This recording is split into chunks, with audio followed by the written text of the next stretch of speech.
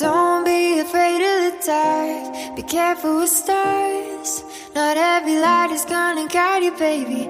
It's all about relationships. Dein Podcast zu allen Themen rund um Beziehungen zu deinem Partner, deinem Körper und deiner Sexualität. Mein Name ist Lucia Island und ich bin mega froh, dass du es hierher geschafft hast. Und ja, ich würde sagen, legen wir direkt los. Einen wundervollen Tag wünsche ich dir und herzlich willkommen zurück zu meinem Podcast, zu dieser Podcast-Folge heute mit dem Thema Sinnlichkeit und wie wir Sinnlichkeit erleben können und was Sinnlichkeit überhaupt ist. Ich hatte jetzt, wie du auch bemerkt hast, eine kleine Podcast-Folge aufgrund des Neujahrs, aufgrund von vielen inneren Shifts, die ich in mir annehmen durfte, die ich durchfühlen durfte, in der ich mir einfach die Zeit genommen habe und mir auch erlaubt habe, mir die Zeit zu nehmen. Hier an diesem Punkt ist es schon das Goldnugget für dich zu Hause, mir die Zeit genommen habe, auch einfach mich entwickeln zu dürfen. Dazu eine kleine Erklärung. In meinen 20ern wollte ich sehr schnell, sehr früh Führungskraft werden. Ich wollte immer alles unter Kontrolle halten. Ich wollte auf alles eine Antwort haben.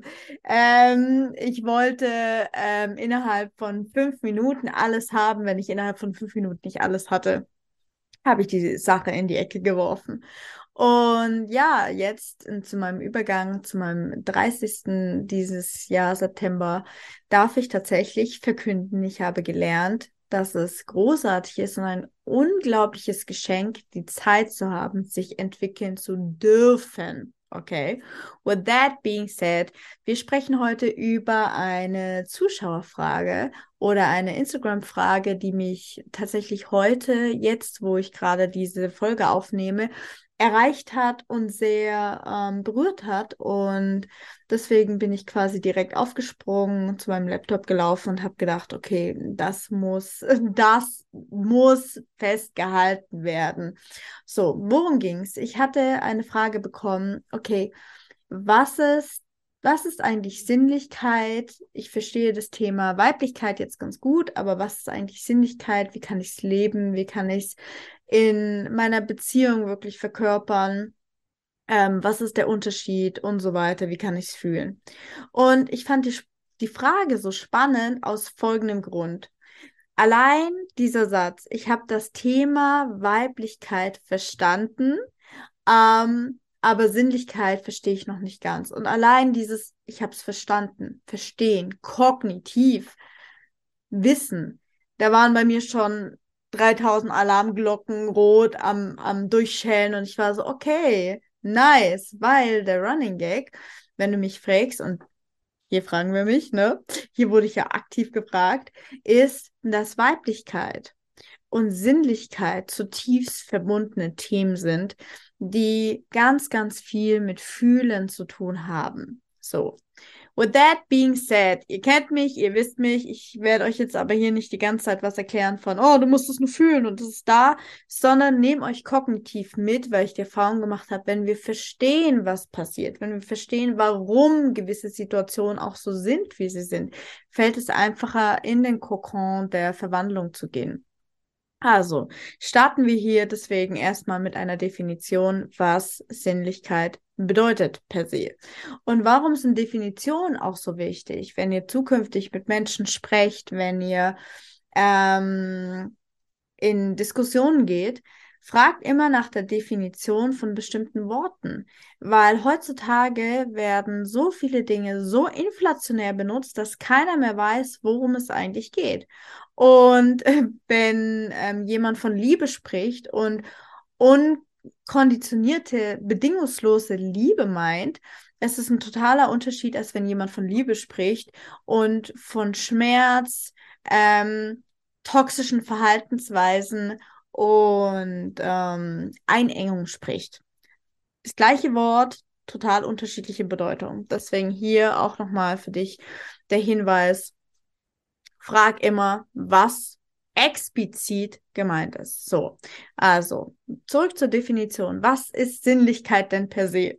Und bevor ich gleich den großen Vorhang auf der Bühne lüfte und zeige, was unter diesem Vorhang versteckt ist, möchte ich dir einfach nur mitgeben, was Sinnlichkeit nicht ist. Viele haben ein bestimmtes Bild von einer Frau, die mit langen Haaren auf einer Klippe steht und da kommt ein riesiger Ventilator oder so ein Wind und die Haare schweben im Gesicht und du denkst und du guckst sie nur an und denkst einfach so, oh mein Gott, Sinnlichkeit in Person. Oder eine Frau, die einen Raum betritt und diesen kompletten Raum einnimmt und man denkt sich so, wow, das ist Sinnlichkeit. Und das ist nur eine Art und Weise davon, es zu zeigen, aber es ist nicht, was Sinnlichkeit per se ist. Es ist nur quasi das Ergebnis daraus, wenn man weiß, was Sinnlichkeit ist, wenn man es benutzen kann, was in der Folge dessen passiert. Ursache, Wirkung, ne? Also, und zwar ist Sinnlichkeit dein Leben, deine Umwelt und dein Sein mit deinen Sinnen zu erfahren. Und alle gerade schon so, echt jetzt? Ja, it's true. Das heißt, es geht hier tatsächlich darum, dass du sehen kannst, siehst, visuelle Wahrnehmungen, dass du hörst, dass du riechst, das mit der Nase, dass du schmeckst und dass du fühlst auf der Haut. Das sind unsere 5 Sinne, unsere 5 Sinnesorgane. Und durch die können wir Informationen in unserer Umwelt wahrnehmen, durch diese Sinne und sind dadurch ein sinnlicher Mensch, ein sinnliches Wesen. So, und während jetzt alle schon zu Hause sitzen und so denken, so, oh mein Gott, das ist der Mic Drop ever, möchte ich dir einfach auch noch verraten, warum das heutzutage vielen Menschen so schwer fällt und warum Sinnlichkeit vor allem auch in Beziehungen so ein riesengroßes Thema ist. Und dazu möchte ich dir einfach mal ein paar Fragen mitgeben, die du für dich in deinem Kopf einfach mal beantworten kannst. Wann hast du das letzte Mal, als du gegessen hast, wirklich dir Zeit genommen, um das Essen zu schmecken und um einzelne unterschiedliche Nuancen rauszukristallisieren? Wann hast du dir das letzte Mal Zeit genommen, Essen herzustellen oder zu kochen oder es auch auf einen Teller zu drapieren, sodass du das Essen dir anguckst und sagst, oh mein Gott, wow, that's it. Guck dir das an, wie wunderschön es ist. Wann hast du dir das letzte Mal Zeit genommen, um dir Musik, Klänge, oder auch andere Geräusche anzuhören, die dich erden? Wann hast du dich das letzte Mal selbst gestreichelt? Wann hast du dich gekrault, sodass du gedacht hast, oh, es fühlt sich richtig gut an? Wann hast du mal die Haut deines Partners gespürt, wo es nicht um die, wie nenne ich das jetzt hier, ohne dass das claim wird, die Interaktion ging, sondern dass du einfach mal gespürt hast, okay, wie fühlt sich eigentlich andere Haut an? Ich bin jedes Mal so demütig, wenn ich meinen Partner kraule und merke, wow, das ist ein Körper, ein ganz anderer Körper, in dem ein ganz anderer Mensch wohnt, ein ganz anderer Geist, ein ganz anderer Charakter und er möchte hier sein. So, und er hat gewählt, hier zu sein. Und dann werde ich irgendwie immer total demütig. Wann hast du das letzte Mal vielleicht auch etwas angeleckt, eine Zitrone angeguckt, daran geleckt und einfach nur gespürt und geschmeckt, was hat es mit deinem Körper gemacht?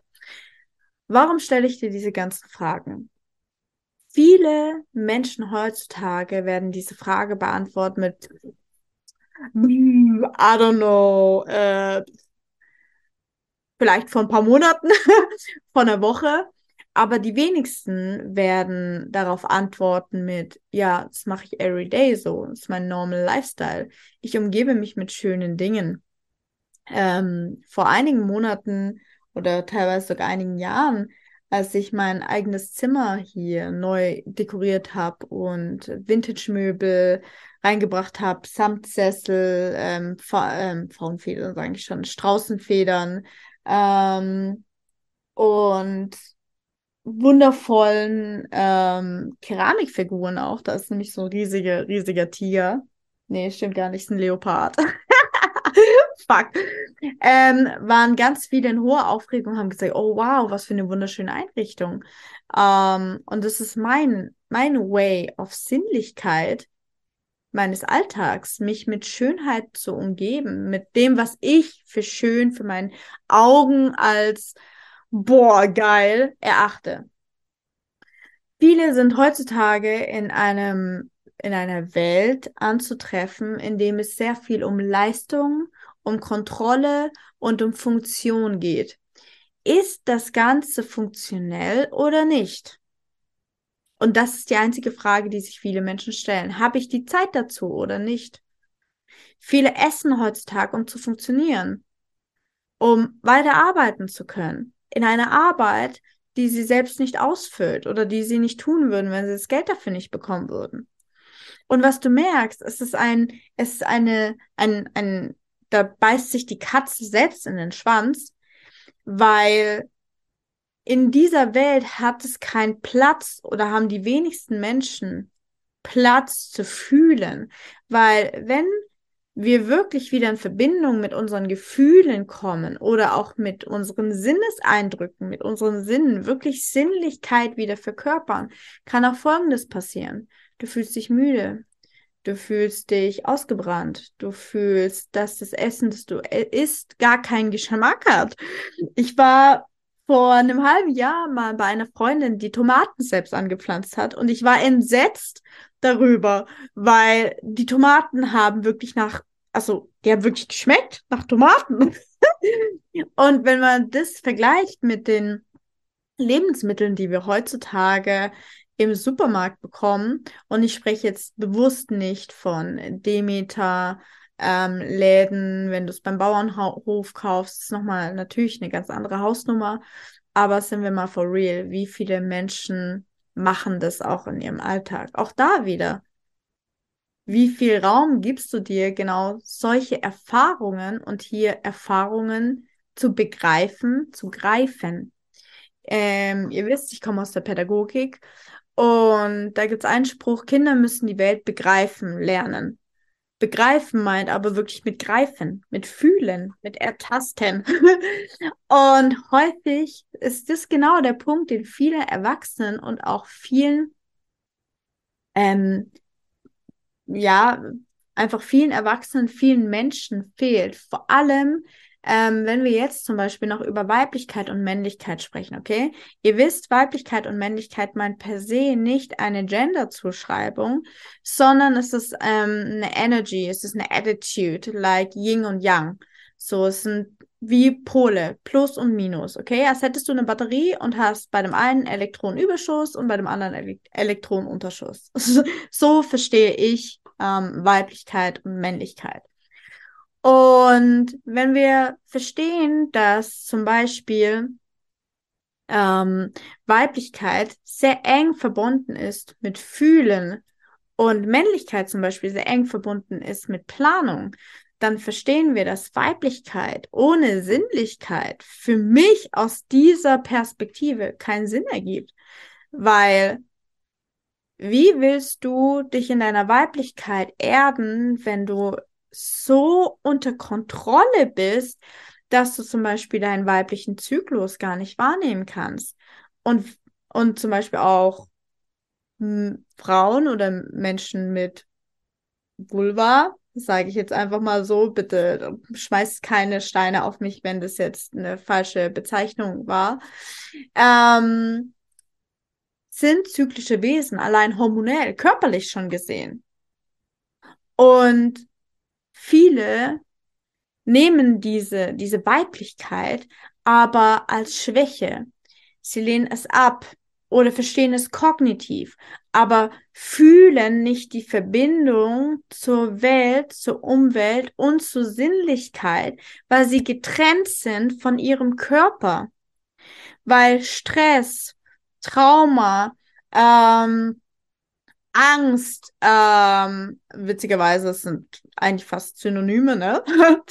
ähm, dafür gesorgt haben oder Erfahrungen auch dafür gesorgt haben, dass im Körper zu sein, im jetzigen Moment, im Körper wirklich aktiv achtsam zu sein und zu fühlen, was gerade in deinem Körper vorgeht, was er dir sagt, dass das dafür sorgt, dass wir entweder nicht genug leisten können, dass wir schwach sind, dass man faul ist. Da gibt es viele, viele Themen auch. Die Art und Weise, wie wir Weiblichkeit erfahren haben, im Sinne von auch der Prägung der Eltern oder der Caretaker, je nachdem, wie du aufgewachsen bist. Und an diesem Punkt möchte ich dir einfach mitgeben, wie du Sinnlichkeit wirklich wieder in deinen Alltag mit reinbringen kannst, indem du zurückkommst in deinen Körper, Step by Step. Und vor allem eins der allerwichtigsten Dinge dafür ist Zeit. Nimm dir Zeit. Auch das ist, wenn wir jetzt zum Beispiel, ach, ich sag's jetzt einfach mal, also wenn diese Folge geclaimt wird, ich weiß gar nicht, ob es sowas gibt, aber you know it, ne? Ist, wenn man zum Beispiel in sexuelle Interaktion geht, sind so viele Frauen mittlerweile damit beschäftigt, zu sagen, oh mein Gott, ich möchte einen Orgasmus haben oder ich habe keinen Orgasmus und immer nur er kommt und es ist sehr viel Fokussierung auf eine Kleinigkeit, auf eine Thematik, die du bemessen kannst. Hattest du einen Orgasmus oder nicht? So. Und viele wissen das auch gar nicht, weil sie diesen Kontakt zu ihrem Körper, zu den Gefühlen, zu ihrer Sinnlichkeit verloren haben. Das heißt, was daraus resultiert, ist immer wieder ein Überhang von Kopfgeburten, nenne ich das jetzt einfach mal so, die dazu führen, dass du dich selbst immer wieder hinterfragst und verunsicherst und verzweifelst an vielen Punkten, besonders herausfordernden Situationen, weil es eben genau nicht der Punkt ist, dass du weißt, wie es aussieht, weil du auf deine Gefühle gar nicht mehr aktiv wirklich bauen kannst. Deswegen sage ich auch so häufig, und das ist eine eigene Herausforderung für sich, dass du deinen Emotionen, und da ist auch nochmal ein Unterschied zwischen Gefühlen und Emotionen, ne? Aber dass du denen nicht grundlegend vertrauen kannst. Warum? Weil wenn du zum Beispiel eine Berührung wahrnimmst und sie ist dir unangenehm, kann das sein, dass sie dir unangenehm ist, weil du gelernt hast, dass sie unangenehm sein sollte. So, aber hier haben wir mal wieder einen wundervollen Bogen aufgemacht. Ich hole den Bogen mal wieder zurück. Wie kannst du mehr Sinnlichkeit in deinem Leben und in deinem Alltag genießen? Indem du dir die Zeit nimmst, es, wie ich gesagt habe, zurück in deine Sinne zu kommen und sie wirklich achtsam und in dem Moment zu benutzen. Das heißt, dir die Zeit zu nehmen, deine Umwelt mal anzugucken aus dieser sinnlichen Perspektive und einfach wahrzunehmen, gefällt mir eigentlich, was ich sehe? Also wirklich, ist es für mich im wahrsten Sinne des Wortes ein Augenschmaus oder ist es einfach alles sehr leistungsorientiert, sehr funktionell aufgebaut und da ist gar kein Platz für ich fühle Möbelstücke. Zum Beispiel, Leute, es ist so witzig, wenn ich in mein Zimmer gehe, das ist ja alles hier total vintage-mäßig eingeräumt. Ich fühle jedes Möbelstück, weil ich es extra so ausgesucht habe, dass es einfach eine perfekte Komposition ist, nicht nur für mein Auge, sondern auch für mein, und hier fühlen, nicht nur in diesem energetischen Art und Weise, das zwar auch, aber das ist definitiv auch ein Level drüber, aber erstmal mit deiner Haut. Fühl die Oberfläche deiner Möbel. Und ich habe einen Crush auf Möbel, deswegen hänge ich jetzt gerade bei den Möbeln. Aber du kannst es bei allen anderen Themen auch machen. Und weil es halt einfach so einfach umsetzbar ist bei deinen Möbeln, weil das ist eine kleine alltägliche Geschichte. Nächste Geschichte, bei deinem Essen. Ich coache ganz viele Frauen ja auch zum Thema emotionales Essen, zum Thema Essherausforderungen. Und was mir dabei auch immer wieder auffällt, ist, dass Essen genauso zu einem Leistungsthema geworden ist. Wie viele Kalorien, in welcher Zeit und wie schnell kann ich das Essen zubereiten, dass es noch funktioniert. Statt sich zu fragen, wie würde ich mir denn, wie würde mein optimales Essen, wie würde denn mein optimales Essen aussehen, das für mich Sinnlichkeit verkörpern würde, das ich mir gerne angucken würde, das mich begeistern würde mit allen Sinnen. Wie würde denn so ein Essen aussehen oder so eine Nahrungsaufnahme? Ich weiß, der Begriff ist richtig unsexy, aber you get the point, ne? Wie würde diese aussehen? Wie würde das schmecken? Worauf hätte ich wirklich Lust? Wir haben eine hohe Problematik auch bei dem Thema Sexualität, dass Lustlosigkeit ein immerwährendes Thema ist. Und wenn wir das aufs Leben übertragen, deswegen sage ich so, Weiblichkeit und Sinnlichkeit und Leidenschaft und Körperliebe und Beziehung für mich persönlich, ich kann diese Themen nicht trennen, weil das eine führt zum anderen. So, wie viel Lust haben wir denn generell in unserem Leben?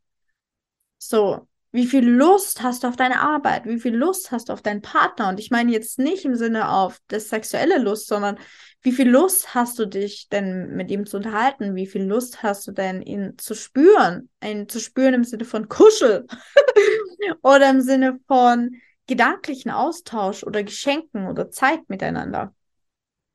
Und du siehst, dass dieses Thema Lust auf dein Leben haben ganz, ganz, ganz tief in das Leben mit involviert ist, mit implementiert ist.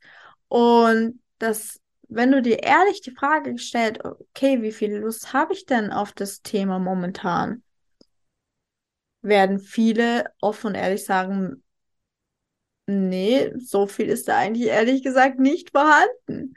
Und das sind so diese kleinen Aspekte, wie du mehr Sinnlichkeit in deinem Alltag leben kannst. Und da wirst du automatisch merken, dass diese Sinnlichkeit natürlich viel mehr auch in deine Beziehung mit einkalkuliert wird, weil du wirklich anfängst in dem Moment wieder in die Verbindung mit deinem Körper zu gehen. Und wenn du wieder in Verbindung mit deinem Körper gehen kannst, kannst du natürlich dann auch in Verbindung mehr mit deinem Partner gehen, weil du deinen Körper ja benötigst, in dieser Welt, um irgendwo hinzukommen und oder auch in Verbindung zu gehen. Denn was oft passiert, auch in langjährigen Beziehungen, ist dieses, man sitzt so am Tisch und sagt so, und wie geht's dir? Gut, dir auch gut, cool. Und denkt so, okay, wir sind jetzt voll in Verbindung, aber nein. Oder was auch sehr gerne vorkommt, sind die Menschen, wo die Beziehung auf kognitiver oder beziehungstechnischer Ebene total gut läuft und die können total offen miteinander sprechen, und das ist total großartig. Nur sexuell oder leidenschaftlich läuft es nicht. Und da gibt es zwei verschiedene Gesichtspunkte, warum das so ist. Meine persönliche Meinung dazu ist, dass tatsächlich Berührung, körperliche Nähe, Sex per se noch mehr Verbindung ist, als nur miteinander zu sprechen.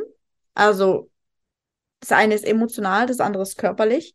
Und dass so viel Verbindung, emotional wie körperlich, gemeinsam für einige einfach der Overkill ist, weil dein System, dein Nervensystem, dein Körper nicht gewohnt ist, dass so viel Nähe, Verbindung sicher ist. Deswegen brechen viele in Panik aus und haben in ihrem Leben immer wieder die gleichen Themen, dass entweder das Sexleben voll geil ist oder die Beziehung voll geil, aber beides zusammen geht irgendwie nicht.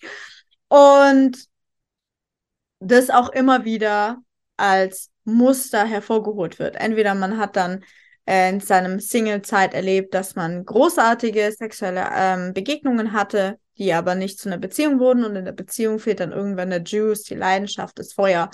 Und ich habe in einer meiner Masterclasses gesagt, okay, Wer Feuer in seiner Beziehung will, darf brennen. Was meine ich damit?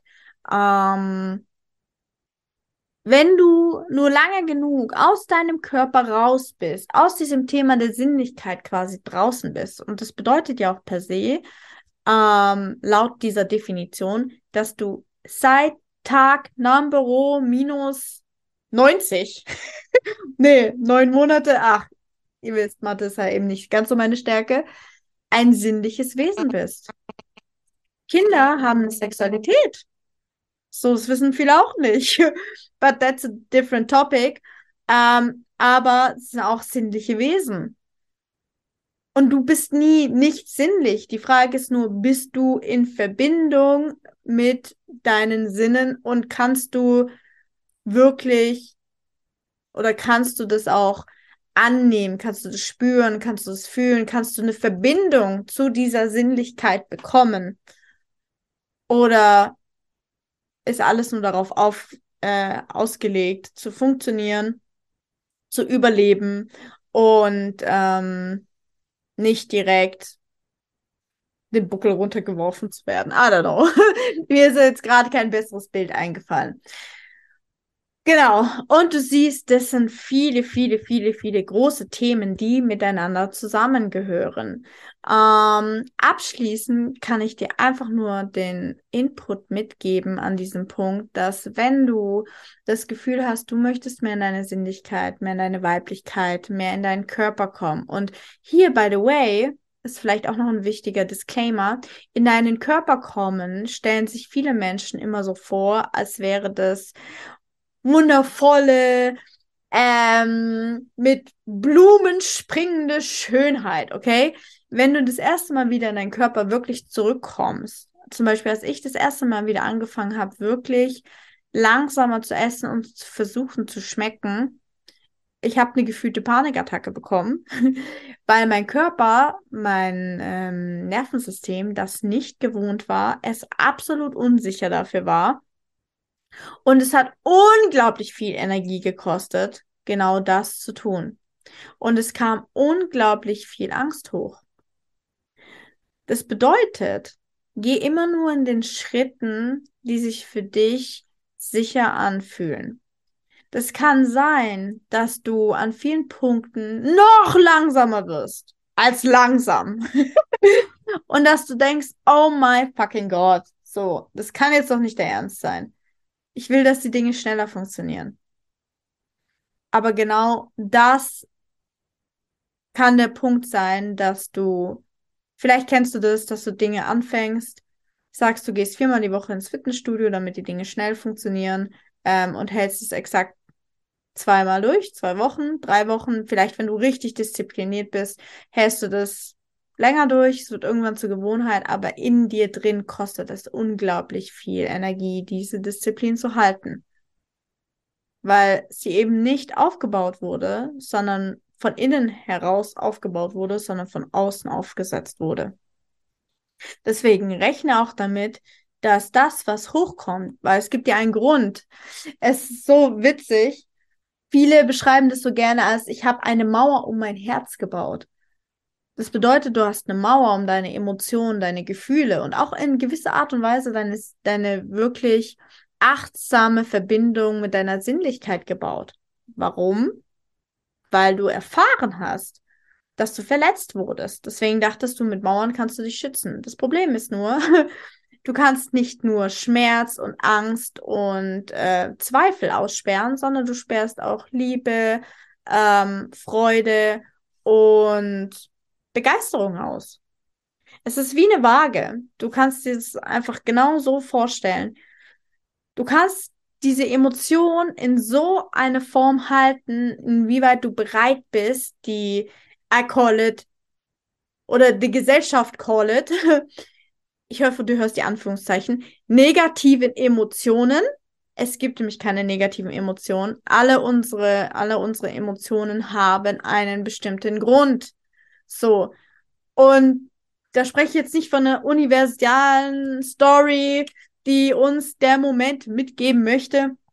Auch sehr wichtig, by the way, ist ein anderes Topic, sondern diese Emotionen, zum Beispiel Wut, ist dafür da, um dich zu schützen bei Grenzüberschreitungen.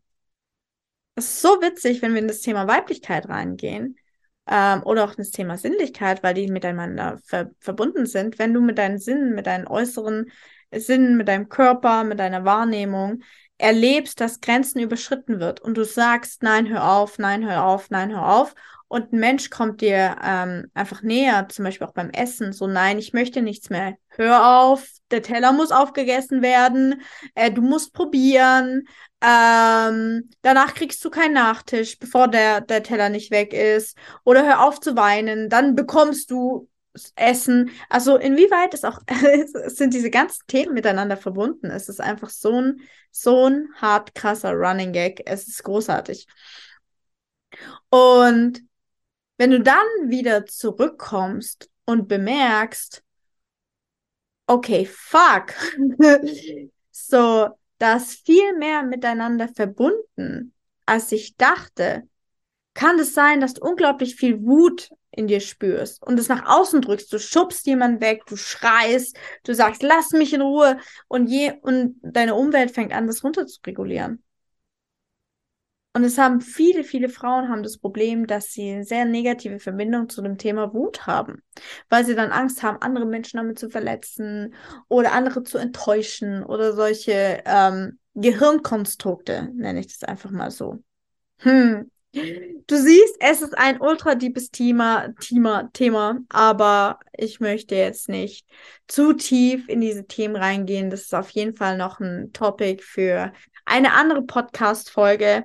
Ich hoffe, du konntest heute ganz unglaublich viel mitnehmen für dich, ganz viel Aha-Momente verzeichnen und dir, wie ich auch am Anfang des Podcasts gesagt habe, die Zeit geben, um dich entwickeln zu dürfen. Du wirst Fehler machen, 100%ig, und das ist großartig so. Du wirst scheitern und das ist geil so. Das darf gefeiert werden. Das ist großartig. Warum? Wenn wir an Kinder denken, wenn die fallen. Das ist das, ich weiß, dieses Beispiel ist an so vielen Enden ausgelutscht.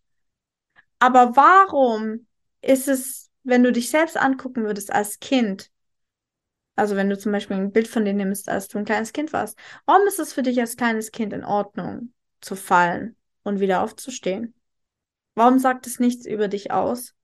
Aber wenn du 30 Jahre älter bist, musst du die Welt verstanden haben, obwohl die Menschen, die dir die Welt erklärt haben, vielleicht auch nicht die Beispiele sind, an denen du dich halten möchtest. I don't think so. Da gibt es irgendwo einen logischen Bruch.